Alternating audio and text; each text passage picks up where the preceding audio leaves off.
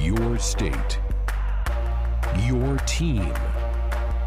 Your show.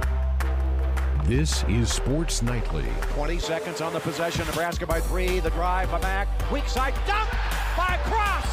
Another dime. Dropped beautifully by Cam Mack into the hands of Kevin Cross. Cross is played magnificently. Now, let's check the pulse of Husker Nation with your hosts, Greg Sharp and Ben McLaughlin. Oh, yeah, we're ready for another weekend. Super Bowl weekend. Big Sunday coming up for Chiefs and 49ers. They get ready to duel Super Bowl 54 in Miami. We'll talk a lot about it here on the program tonight. Todd Leabo, our good friend from 810 WHB in Kansas City, has been in Miami all week covering the festivities. He's going to join us from near South Beach a little bit later on in the hour. Hour number 2, head basketball coach Fred Hoiberg had a press conference today. Huskers this time tomorrow night will be tipping it up against the Penn State Nittany Lions. We'll get the coach's take about this matchup against a Penn State team that's had a really good season. Nationally ranked, coming off a win the other night. So we'll hear about the Penn State Nittany Lions from the head coach Fred Hoiberg in hour number 2. Ian Rapoport, the NFL Network, always stops by on Friday nights. This will be his last stop by for us for a while.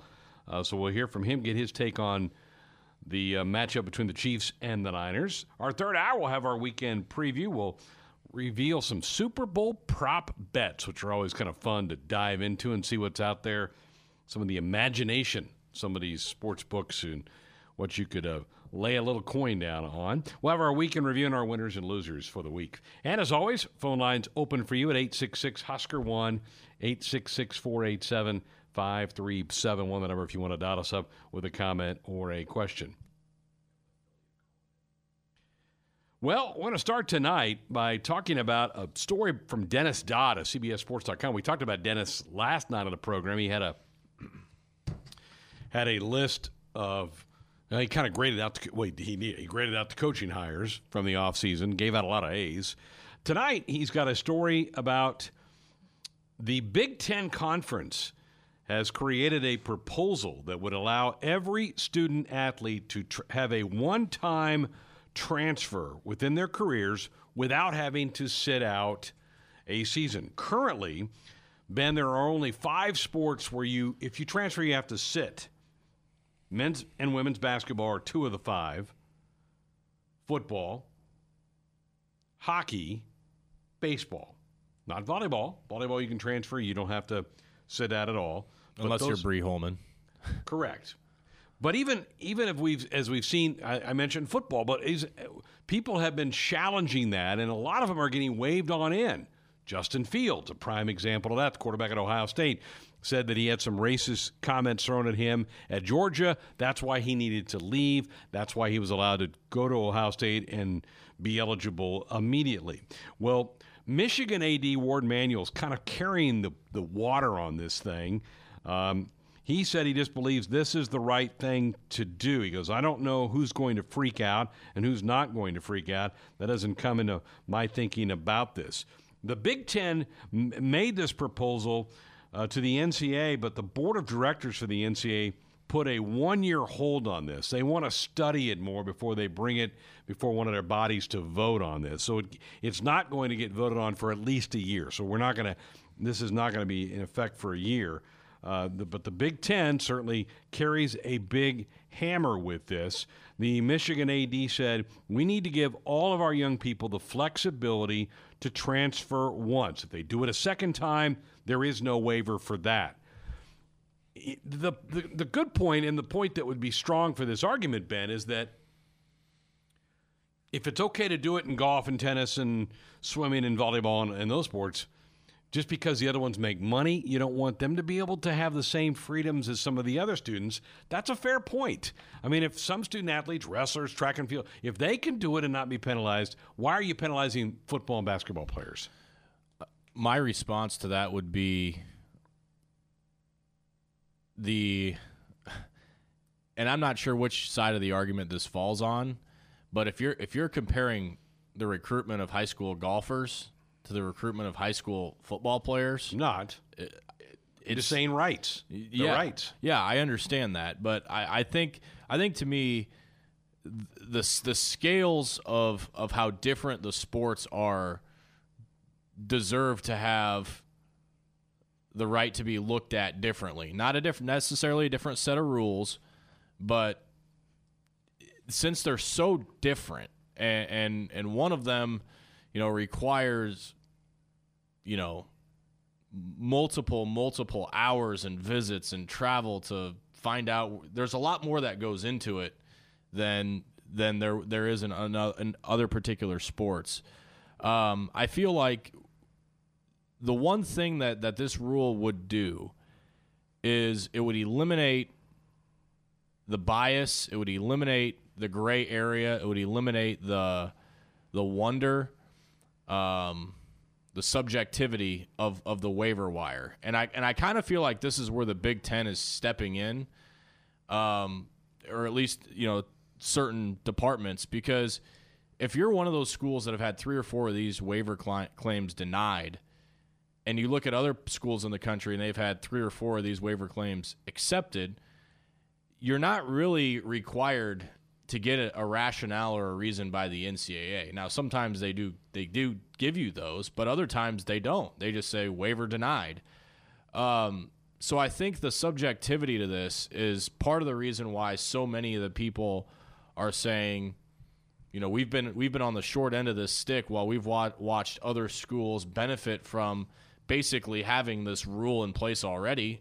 Ohio State, I feel like there are a lot of other schools that are wanting it to be fair and to say, well, if we've got guys that want to come into our program, why should our kids have to sit and wait for a year, while other places they tend to just get this, free pass? And I think, to me, that's where my mind goes, is we've had so many situations and cases that just don't make any sense from the NCAA when it comes time to transfers, and if you're required to sit out and if you're not, that it's not surprising to me that these situations have come up, of people wanting to just make this a wholesale rule.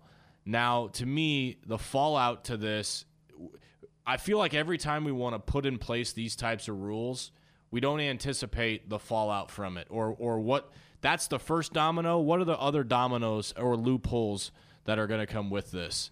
And a lot of times we don't know what that fallout is until 2, 3, 4 years after this rule is put into place. And when I say fallout, I think of the situation now of, if you are allowed to transfer and for free, pretty much with no penalty, everybody's a free agent at all times. Unless you've already burned up your transfer, everybody's phone line's open.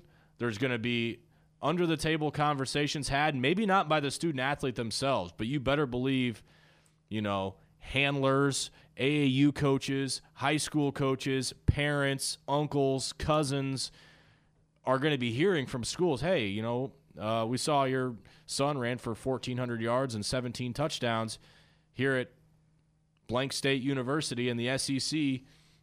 We just lost a running back in the first round of the NFL draft. Do you think your son might be interested in being the next first-round NFL draft pick? Well, now that we've seen that he can do it at this level, he was a bit of a risk coming out of high school. We weren't quite sure we wanted to offer him that scholarship, but now we saw that he's added 25 pounds. He can maintain a college GPA. He can live away from home. All these concerns that we had about him coming out of high school, we know that are now answered him in college. Feel free to come on over here. I 100% wholeheartedly believe this is a blue blood enriching situation, and I don't know. I feel like the idea of equality, comparing this to other sports, is so minimal compared to what type of impact this is going to have. This is going to impact college football, college basketball, college baseball a hell of a lot more than it's going to impact college golf. Well, they're the revenue-producing sports. Yeah. And that's why the rule is currently in place, because there's a lot of money involved in this. I told you that Warden Manuel of Michigan is kind of carrying the weight on this thing. Jim Harbaugh, after Media Days last July, tweeted out, "My belief is that a one-time transfer should be allowed for all student athletes. I'm clearly advocating for the rights for college football players that they have not had." The MAC commissioner, John Steinbrecher, who is kind of the chair of the NCAA Transfer Committee, says they're continuing to study the subject. Clearly, there is a concern over the waiver process. There is a lack of predictability. That goes back to your thing about why does this athlete get cleared and this athlete doesn't. For any array of reasons, it can't be transparent, legal, or otherwise. So they're going to study it for the next, again, this is something that wouldn't go into effect until 2021, which is a year from now.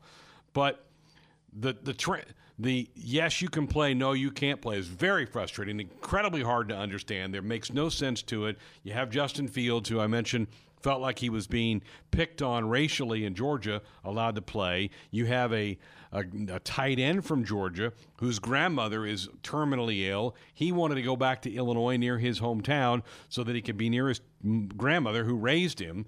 And he was not given immediate clearance to play. And so you're kind of going, well, okay, well, why is this story a little bit more of a sob story than that story? Or it just doesn't make much sense. So they need to clean it all up. I don't know that this is the right way to go about it either. Well, I don't either. And here's the hypocrisy in this whole thing, Greg, is we want to make this reason. And I'm assuming most people listening and that have read that article are of the idea that the main reason why is because the unpredictability of the waivers, right? I mean, if there are probably other reasons, but this is probably the main reason for other schools claiming for this to be a thing. The problem with this is the reason why we're unhappy with it are the decisions that the NCAA is making on these waivers. Correct. So now we're going to put this vote into the hands of the same organization that screwed this up in the first place to make this all better. You think that's really going to make it better? You know, having them legislate a new big-time decision about this, it's not going to – I don't really feel like it's going to help. It's going to make things worse. Instead, if the NCAA was a smart organization, they'd look at this and go, you know what, we feel like this is a little extreme. How about we come up with a list of criteria points that make this waiver situation black or white? Are you under this criteria or are you not? If the answer is no, you're sitting out. If the answer is yes, we'll grant you a waiver. I feel like it's if you come up with a list of criteria that can be proven by your compliance departments, by other, that they kind of do already when they submit the waivers, this would eliminate this problem. Were you okay with the graduate transfer rule? Yes, because that student put in 4 years. They got their education. Okay. They met the requirements needed at a particular university. To me, they earn that right. You spend 4 years and you earn your education, I basically look at it, you fulfilled your scholarship. You fulfilled your 4-year scholarship by taking care of what you needed to on and off the field. Most coaches, and I know I quoted Harbaugh in here, most coaches that I talk to don't want this at all because they just know it could be a free-for-all and that you're going to have to just protect your own home. You're going to have to protect your 4 walls. And some people will say, well, that's a good thing. Well, is it? Do you have any ability to discipline? Do you have any ability to kind of keep your team on a short leash or keep them under control if all they have to do is go, yeah, you didn't treat me very well in that Tuesday practice in October, so I'm going. I'm out of here. I'm going to go to Iowa and play for them. No doubt. And the reason why it's completely different with a grad transfer is there's a grad transfer portal. Everybody knows at the same exact time that player is available. Right. Nebraska, USC, San Diego State, North Texas, Delaware, they all know that, okay, this player is fair game. If you've got things going under the table, if you've got an AAU coach or a quarterback's coach or, somebody that you worked out with in high school that's kind of your quote-unquote handler seems to be the word everyone throws around. If Alabama or USC or Texas, they're the only ones, if you're not a grad transfer and if you're looking for that one-time free waiver, not everybody knows that your player's up for grabs. And so it's really at the mercy of whoever wants to reach out to the people within that player's inner circle and take that initial step, because there are programs that will cross that line, and there are also a handful of programs that would never cross that line. Right. So it's unfair. A grad transfer is fair to everybody. They know that player's going to be available based on the requirements, the graduation, and them submitting their name into the portal. You wonder what would happen to the transfer portal if this gets passed, because the transfer portal now, you don't have to ask for permission from your coach to put your name in it, but you still know you more than likely are going to have to sit out a year. My guess is the transfer portal would still stay, But, man, as a coach, you're going to be going, all right, monitor the portal today and see if John Doe put his name in there. We're going to make sure none of our guys want to get out of here, and we have to try to re-recruit him to get him back on our team. I mean, Greg, I'm imagining a scenario, and this is good. This would happen where college coaches or whoever's in charge would look at a kid. Okay, we were in the final 3 of this 5-stars recruiting process, right? He chose to go to this school. We were one of the final hats on the table. He was real. We thought he was coming here, but he's not. You know, we're noticing in box scores and in reports and, you know, people tweeting at practice that he's not getting reps. Don't seem to be injured. Grades seem to be okay. Why is this guy not playing? Maybe it's worth a phone call to see, you know, is he happy there? Like, there was that kid that had that situation where he committed to USC, decommitted to USC, committed to Texas, then transferred back to USC before he'd even played a snap. Right. You know, yeah. like things that type of stuff is going to happen with this, to where, you know, you've got guys probably on your staff, in your recruiting office, monitoring the happiness of players that you recruited that committed elsewhere. Like, just how crazy does that sound? Well, to me, it's opening Pandora's box, but we'll see. Again, it's at least a year away from happening, but pretty good reporting by Dennis Dodd of CBSSports.com if you want to go check out that. We're 2 days away from the Super Bowl. The Chiefs and the 49ers. Our good friend Todd Leabo of 810 WHB in Kansas City has been in Miami all week long, covering the festivities. Leibs, great to have you with us. How's it been? Are you exhausted? Has it been fun? What's it been like? Radio row is always hectic, and it's even more hectic when your team's involved. So we've added just the fact that we have a couple of 3 shows down here doing their business. We covered the team, opening night you went to, and then a press conference on Tuesday and Wednesday and Thursday. So there's been a lot of time on shuttle buses, been a lot of time in Ubers. Miami's not the greatest layout in the world for this because there's an ocean on one side of this. So everything starts – we're near the ocean on Radio Row, so everything's got to kind of fan out from there. Nothing's super close, but you can't really have anyone complain about having fun at the Super Bowl, right? You come down here to work, and we're on the downhill side of that. So Saturday and Sunday will be a lot of fun, and Sunday should be really great because it's going to be exciting to have the Chiefs in the Super Bowl for the first time in 50 years. No doubt. You've covered World Series with the Royals, Final Fours with KU. What is this just even a bigger scale thing because the Chiefs are in it? Yeah, I think it really is. The World Series was obviously a big deal, but there were so many games, right? It was like, you would go to games and another game like 12 hours later, and then they go to another city, they play again. So this is different because it's such a build-up. They haven't played by the time they have the Super Bowl. They won't have played for 2 weeks. That's a lot of time to sit and discuss a game and break it down and all that bit. So it is a lot of build-up. The NFL likes it that way. They like, they like the build-up. They like to ramp this up. And as the weekend approaches here, today we've seen a lot more people running around. A lot of folks from Kansas City and the Chiefs Kingdom, as they call it, will be arriving today and tomorrow for this game. So the build-up is definitely big, and the NFL runs America, right, as far as the sports go.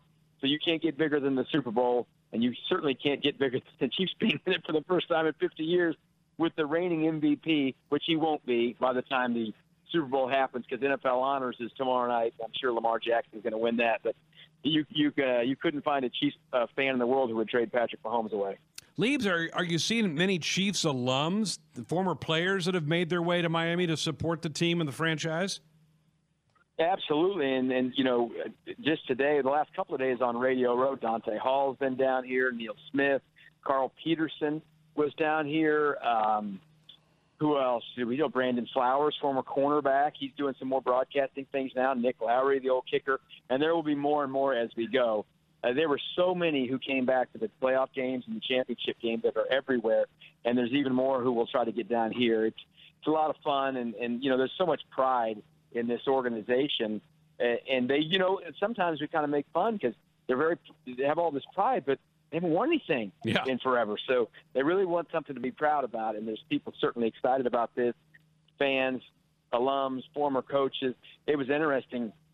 I guess it was Thursday afternoon. We were down here doing our work on Radio Row. We looked up, and Gary Pinkel, the old Missouri coach, was here. He'd never been to the Super Bowl, and he was down here with his wife, and we started talking to him, and he was just beside himself how excited he was that the Chiefs were in the Super Bowl. He still lives in the state of Missouri, lives down in the Lake of the Ozarks in Columbia, and now there's only one team in the state, right? There's no reason to sit there and try to act like you like the St. Louis Rams.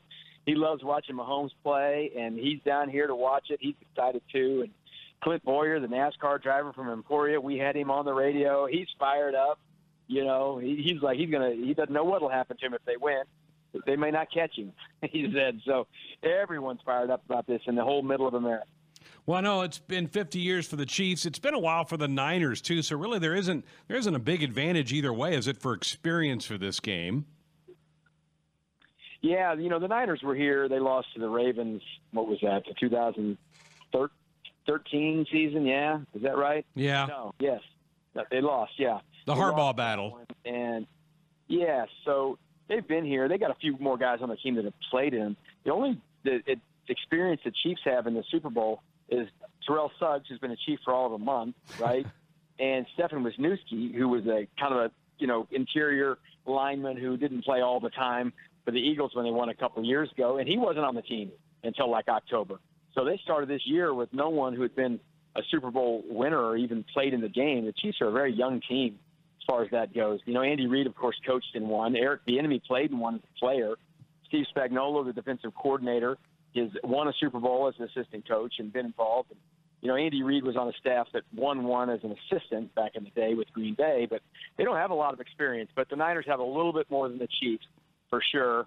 And you talk to anyone you want down here, and a lot of Niners fans think they're going to blow the Chiefs out, which, you know, the Chiefs just don't get blown out, right? They could be down 24, maybe win, but a lot of people, we'll have to see what all the experts say when it actually comes time to make their picks. But I hear a lot of confidence out of the Niners down here, but there's plenty of Chiefs fans who are confident as well. Todd Leabo with us from 810 WHB in Kansas City. He's been in Miami covering the Super Bowl all week. Chiefs and Niners coming up on Sunday for it all in the NFL. What kind of game do you expect to see? I mean, the odds makers haven't moved. That line hasn't moved at all since it came out. What are you expecting on Sunday? I think these are the two best teams in the league, right? So I think this will be a good game, right? I think this is going to be hard fought. I don't think you're going to hold the Chiefs down in the teens or something like that. They seem to be able to get to 30 even when they play poorly, right? So I think the Chiefs are going to get in that 30 range, and I think the Niners are going to score because they find ways to do it. They can really run the ball well, but I see this, you know, in that 31, 34, something like that for the Chiefs, and then 27 to 30 for the Niners. Turnovers will probably be a pretty big key, as they generally are. The Chiefs can afford to be a minus turnover team and win games. They've done that before. I don't think you want to do that against this bunch, right? And I certainly don't think you want to fall down 2 or 3 scores to this team because they do run the ball well, and if they can control the clock, Kyle Shanahan's a very good young coach. He has got a lot of respect around the league as an innovator on offense, just as Andy Reid does. So this really is kind of a young gun against an old gun, but they do a lot of the same kind of things in how they attack people on offense. I'm excited about the matchup. I think we have a really, really good matchup. It should be a good game. Not like that bad game they had last year, 13-3 between the Patriots and the Rams. Leibs, you've been there since Sunday. I think the teams both arrived on Sunday. Have you seen the teams, the players out and about much, or do they sequester them in the hotels? I haven't seen a one. And we didn't get to talk to them today. Our last availability was Thursday, yesterday. And everyone I talked to, I said, "You been out? What have you done?" And they're like, "Nah, you know, kind of."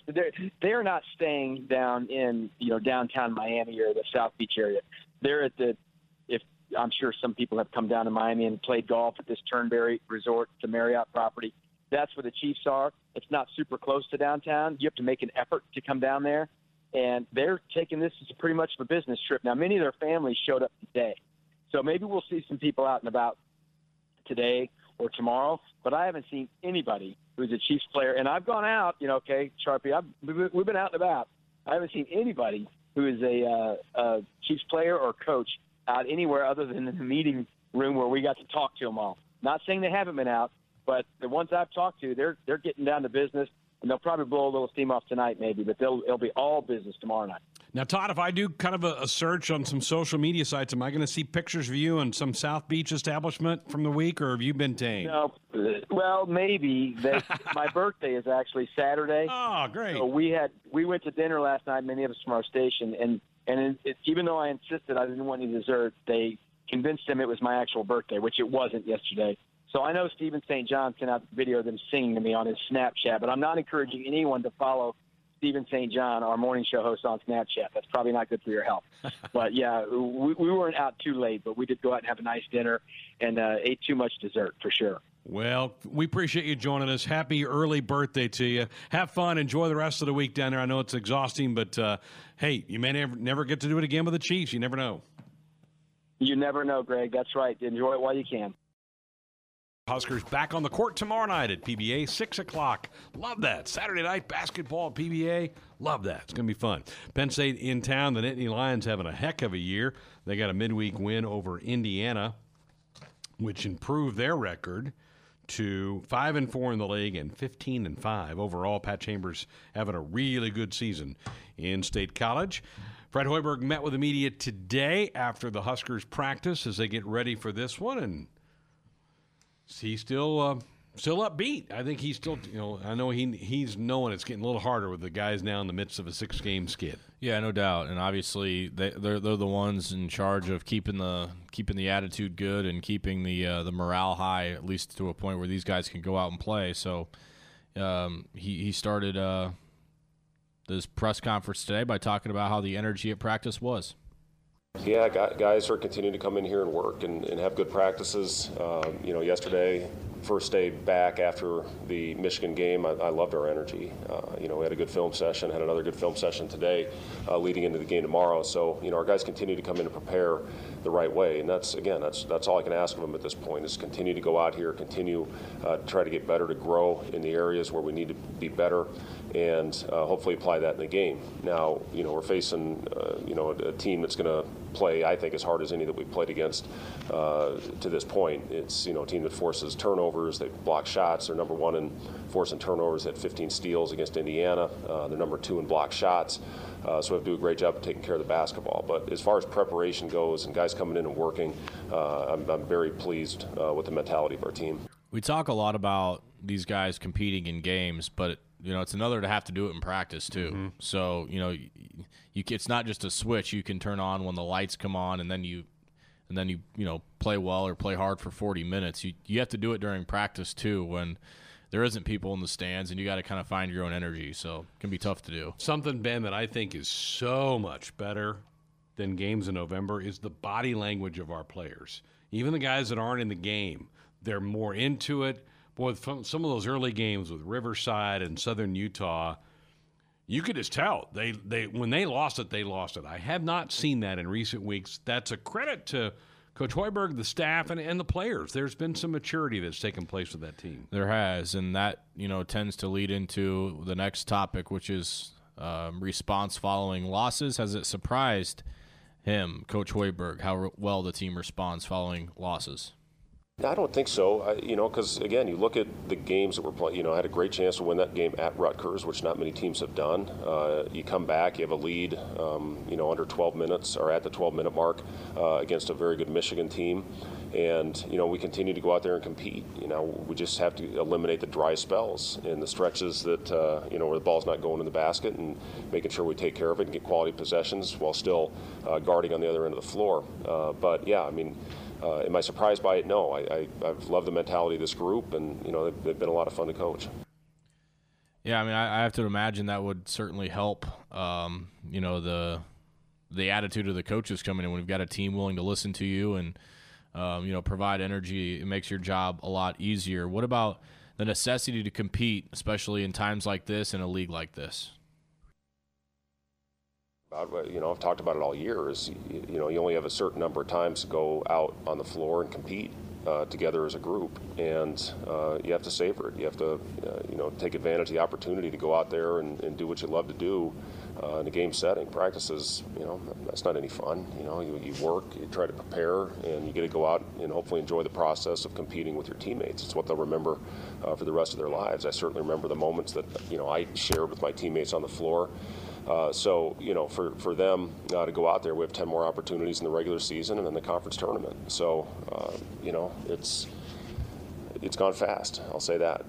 We've played 10 games. We've had some really good moments, and we've had some obviously that we need to be better. So, just hopefully continuing to take steps in the right direction. We've got a lot of young players, that'll be part of this program for many years, and all about developing the right habits. To me, I think the biggest lesson of this season, and even the players that aren't playing in the games right now, those 3 sit-outs, I think the biggest thing is that you have to take into next year's consistency. How you have to be the same no matter who you play, night in, night out. You mentioned some of those games, the North Dakota game, the Riverside game. Those you have to be consistent, or you will get beat. Coach Hoiberg talked a little bit about the consistency aspect of the team right now. Well, the thing I talk about, I've talked about it all year, is, you only have a certain number of times to go out on the floor and compete together as a group, and you have to savor it. You have to, take advantage of the opportunity to go out there and do what you love to do in a game setting. Practices, that's not any fun. You work, you try to prepare, and you get to go out and hopefully enjoy the process of competing with your teammates. It's what they'll remember for the rest of their lives. I certainly remember the moments that, I shared with my teammates on the floor. So, for them to go out there, we have 10 more opportunities in the regular season and then the conference tournament. So, it's gone fast. I'll say that. We've played 10 games. We've had some really good moments, and, we've had some, obviously, that we need to be better. So, just hopefully continuing to take steps in the right direction. We've got a lot of young players, that'll be part of this program for many years, and all about developing the right habits. Yeah, that's very well said by Coach. Developing the right habits right there at the end, I think, is the important thing. Sounds like a boring statement, but any great player that's been through in a major sport has that, and you have to develop that if you don't have it. And this was a ground zero rebuild the entire year. All new players, new staff. You had to establish what you are going to be, what's important to this team, what this team will hang its hat on to be a winner, hopefully this year, next year, and the following year. So this was the reset year that we knew it was going to be. And I told Coach Lutzen here the other night, they're further ahead than I thought they'd be. They're better now than I thought they were going to be when I watched them a few times in November. No question. Well, one member of the team that's been providing a lot for Nebraska offensively and is starting to grow into this college basketball thing and will have a huge challenge once again against Penn State is Kevin Cross. Coach Hoiberg talked about the freshman from Arkansas. Yeah, Kevin, I think you saw how open and flowing our offense was the other night against Michigan when Kevin was popping out and taking Teskey away from the basket. Penn State does a great job. They rotate to the shooters. It's a defense that we haven't seen. And, you go through it in practice and, hopefully you go out and attack it the way that we need to. But, Kevin draws a lot of attention out there. And, not only open up shots for Kevin when he can pull a guy like Teskey or, the two bigs that Penn State has, but it also opens up the lane for our cutters and our slashers. And we did a really good job of that, especially in the first half, of popping Kevin, slashing the guys out of the corners and getting plays at the rim. Kevin is, a guy that he forced the other team to switch their pick and roll coverage. And then once they started showing out on him, he did a good job getting in the pocket and rolling. And he's a very good playmaker in there. Kevin, he's been phenomenal. 2 of the last 3 games at 17 and 18 points, knocking down shots, playing with a lot of confidence. If he can continue, not 17 and 18 a night's a little unrealistic, but if he can be, consistent enough to where, he's requiring teams to game plan around him and have to do some different things defensively, makes your team a little more multiple, and it helps everybody out when he's playing that well. Remember after the Huskers had played a couple of games and there were people that were saying this is a bad shooting team, and you're kind of going, wow, they played twice. How are you label them a bad shooting team? You look out there right now, Thor's one of the best three-point shooters in the country. Cam Mack has gotten on fire the last couple of games from 3. Kevin's stroking his 3 a little bit. Man, all of a sudden this has turned into, I think, a very good shooting basketball team. Yeah, certainly can be. Kevin is a guy that's shooting the ball well, as we said, but when he picked up his 4th foul against Michigan, that was a game changer of how the flow of that game went. When he came out, You saw Akal Arope from Omaha have to come in and guard somebody over a foot taller than him in Teskey. And Akal has been a guy that has been working real hard during practice. Coach Hoiberg talked about the freshman from Omaha.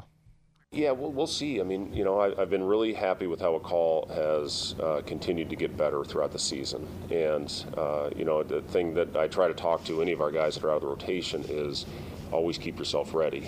And you never know when your name's going to be called. It happened the other night, and I thought he went out there and really battled for, the almost 2 minutes that he played.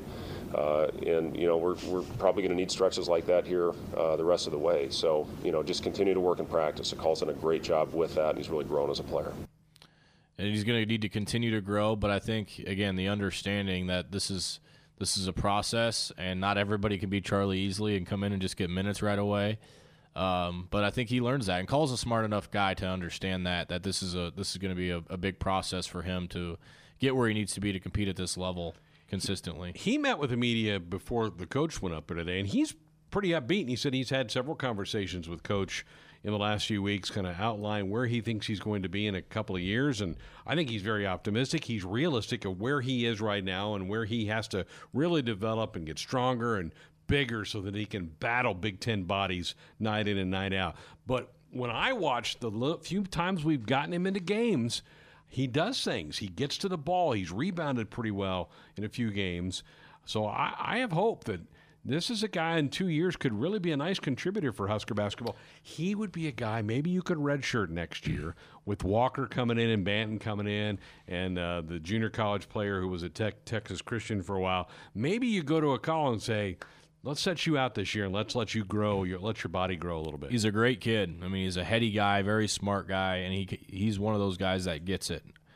Another guy that certainly gets it on the floor is Cam Mack, point guard. He's been the straw that stirs it for Nebraska this year, and Coach Hoiberg addressed his point guard today too.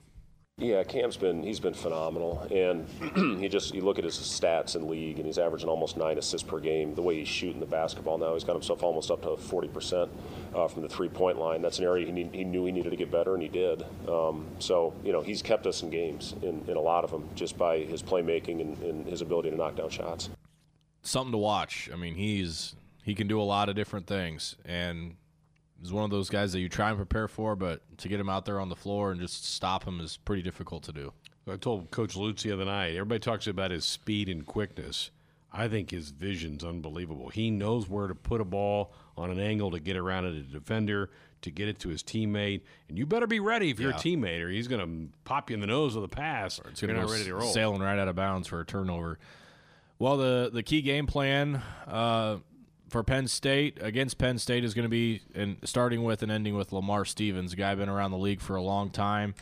Coach Hoiberg addressed the first-team All-Big Ten player that Nebraska is going to have to try and slow down on Saturday. Yeah, he's Lamar Stevens. He's a load. He's a guy that can score. As a facilitator on the break, he's as explosive getting to the rim as anybody in our league. He's got great strength and size. They ISO him on that left side of the floor, and he's got an array of moves, and he can knock down the three-point shot. So he's a guy that you lose sleep over trying to figure out how you're going to guard him. He's so multiple, and he's hurt Nebraska in multiple different ways, and he's become a good shooter, which he hasn't necessarily been throughout his career, but obviously a big challenge for Nebraska on Came Saturday. in there with Carr, who left a couple years ago, but he stayed to finish out his career. Pat Chambers with Reeves, and then Stevens and Carr and Watkins. He's done a nice job building that program up, and I'm a little surprised Stevens is still there. I thought maybe he would be off and playing pro ball by now, but give him credit, and he's being rewarded with a really good senior year. Yeah, we'll finish up here with this last one about Deshaun Burke, and a guy that at times has been scoring for Nebraska. Of course, he had the big game against Indiana and Bloomington where he had 25, including the game-tying 3 at the last second to go to overtime. Going through a bit of a rough patch right now, at least on the offensive end of the floor. Coach Hoiberg talked about Deshaun and maybe getting through a little bit of a slump. Yeah, I mean, the thing that gets you through a slump is just continuing to get in and get reps, and Deshaun does that. He's always a guy that's getting in before practice and getting up shots. He's a kid that'll come back at night and shoot, just try to get in that rhythm. And, he was phenomenal at Wisconsin, but, I think of all 10 of his baskets were right at the rim. And He had a couple good looks, I thought, the other night. Human nature when you're going through a shooting slump is to try to get as close to the basket as you can, as opposed to continue to trust and finish with a nice high release. And, you see that. I've seen that out of a couple of our players. So just going out there, continuing to shoot. I look at a guy like Charlie Easley, came in the day after the Rutgers game, and for an hour shot right corner threes.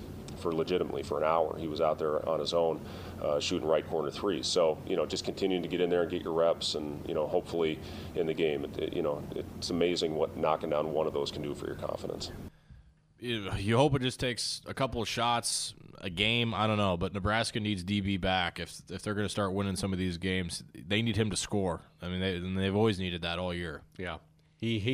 Well, I talked about guys who've kind of found their shot in Thor and Cam and Kevin Cross. Burke's the other side of that. He's gone back the other way, and he's such a good – he can attack the basket. He can hurt teams in so many different ways. You're right. Nebraska needs him to get going. Maybe tomorrow night is when he gets fired up. The man from the NFL Network, Ian Rapoport, joins us each and every Friday night down in Miami right now. So Ian Rapoport joins us now in our Woodhouse Auto Family hotline. Ian, I know there's a lot that goes into this week and the Super Bowl week. There's a lot of things happening. Give us an idea of what happens during this week with all the hoopla around the Super Bowl. Yeah, you never quite know what one of these weeks is going to be like. So much uncertainty and how it's going to lay out. But, it's been a really good, very, very busy week. I mean, you always see, a ton of former players kind of flocking to the town where, the Super Bowl's in. But I think because it's Miami, because a lot of people live here, a lot of players live here, and a lot of players want to live here, it has been just jam-packed with players and celebrities and parties and, it's interesting when it's in a bigger city because, you walk 3 blocks and everything looks normal. But I'm on South Beach and, there really has been a pretty good buzz about the Super Bowl. Let's just start with Kansas City. How have they kind of taken this week? It's been 50 years since they've been a part of one of these. They've only have 2 players on the roster that have even played in a Super Bowl. Andy Reid's coached in one, but other than that, it's all new for these players. How have they kind of embraced that everything that this week has to offer?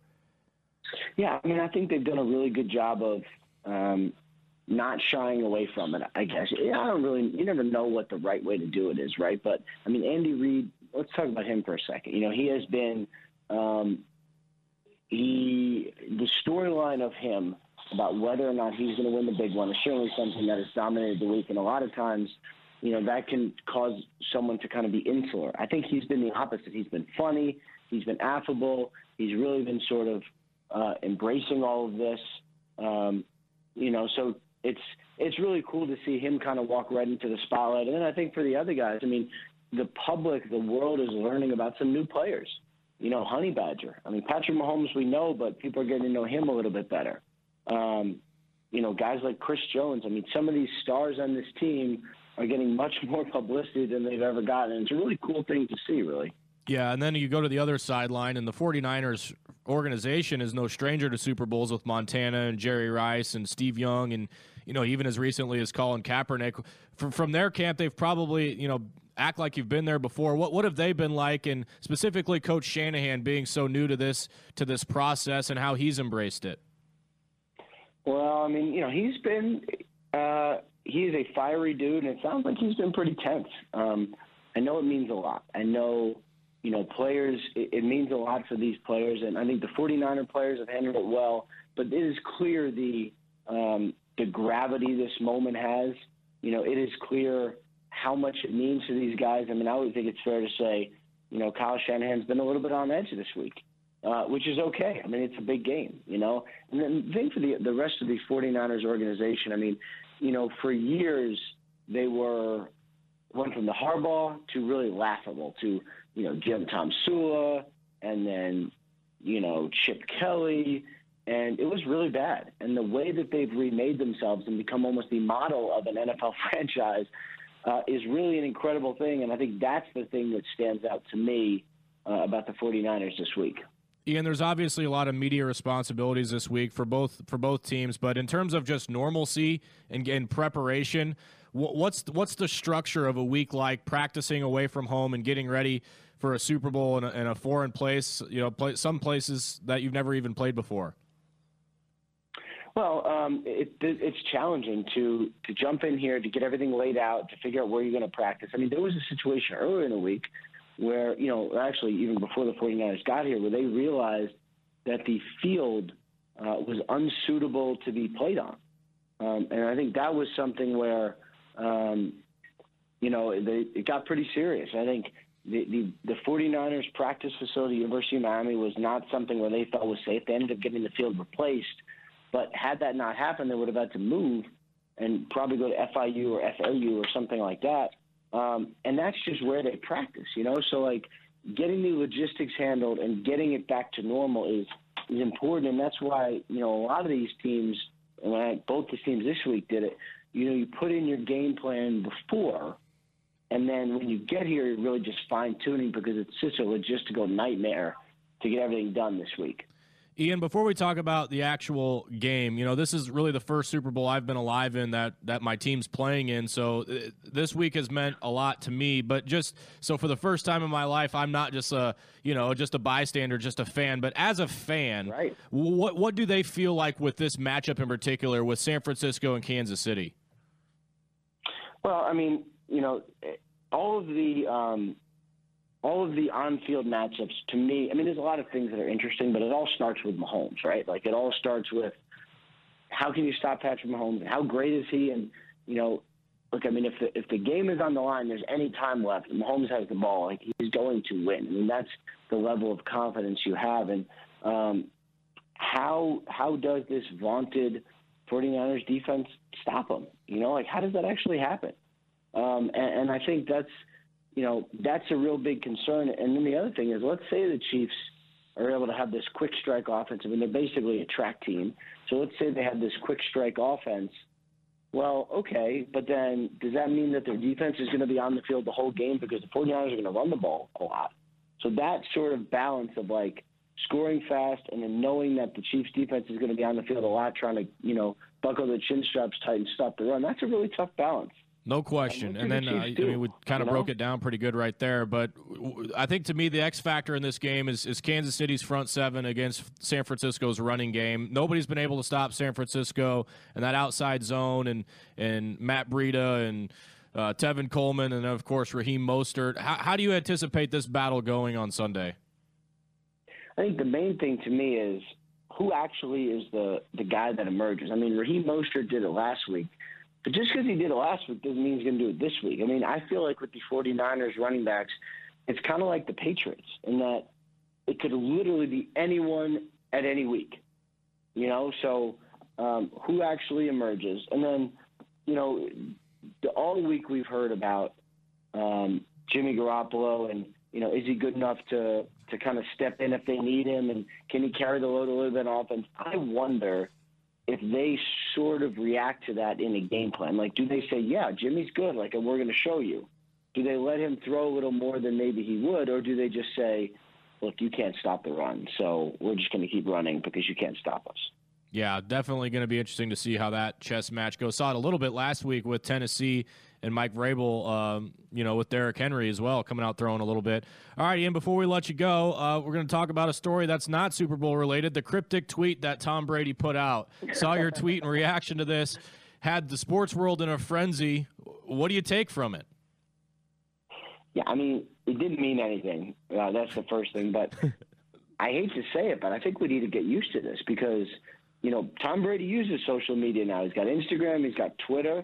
He's not bad at it. He's got a whole team of people. So, we're going to see him kind of lean into this intrigue a little bit. And I think it all helps him. I mean, if people think realistically that he could ever leave New England, that helps his leverage, right? And he needs leverage because he is a 42-year-old quarterback. He didn't play great last year, certainly not by his standards.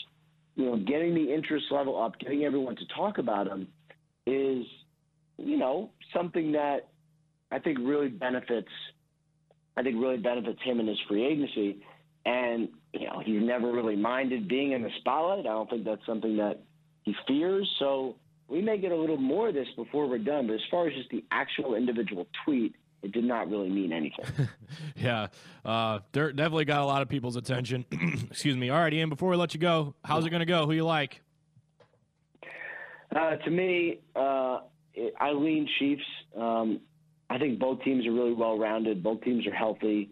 There's nothing in this game that I wish I knew about because everyone's going to play, and I think the actual game is going to be, really, really good. But I think it boils down to one team has Patrick Mahomes and one team does not. I will go with the team that does. I think it'll be a high-scoring game, but I think in the end the Chiefs kind of end up eking it out. I hope you're right. Air high five to you, and I hope that for the same result. Ian, thanks so much for joining us, man. I know it's a crazy week down there. It's Super Bowl week in Miami. Thanks so much for carving a few minutes for us. Enjoy the game on Sunday, man. You enjoy the game as well. It should be a fun one. Sure hope so. Ian Rapoport, the NFL Network. Quick Super Bowl picks. I've got it 30-27 Niners.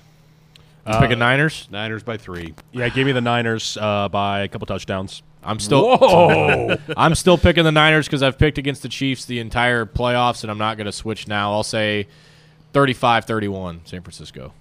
Give me a score, Tim. You can't just get off by saying by a couple touchdowns. All right, let's do 28-14. All right. Okay. Patrick Mahomes has never scored less than 24 points in an NFL game. I will point that out to you.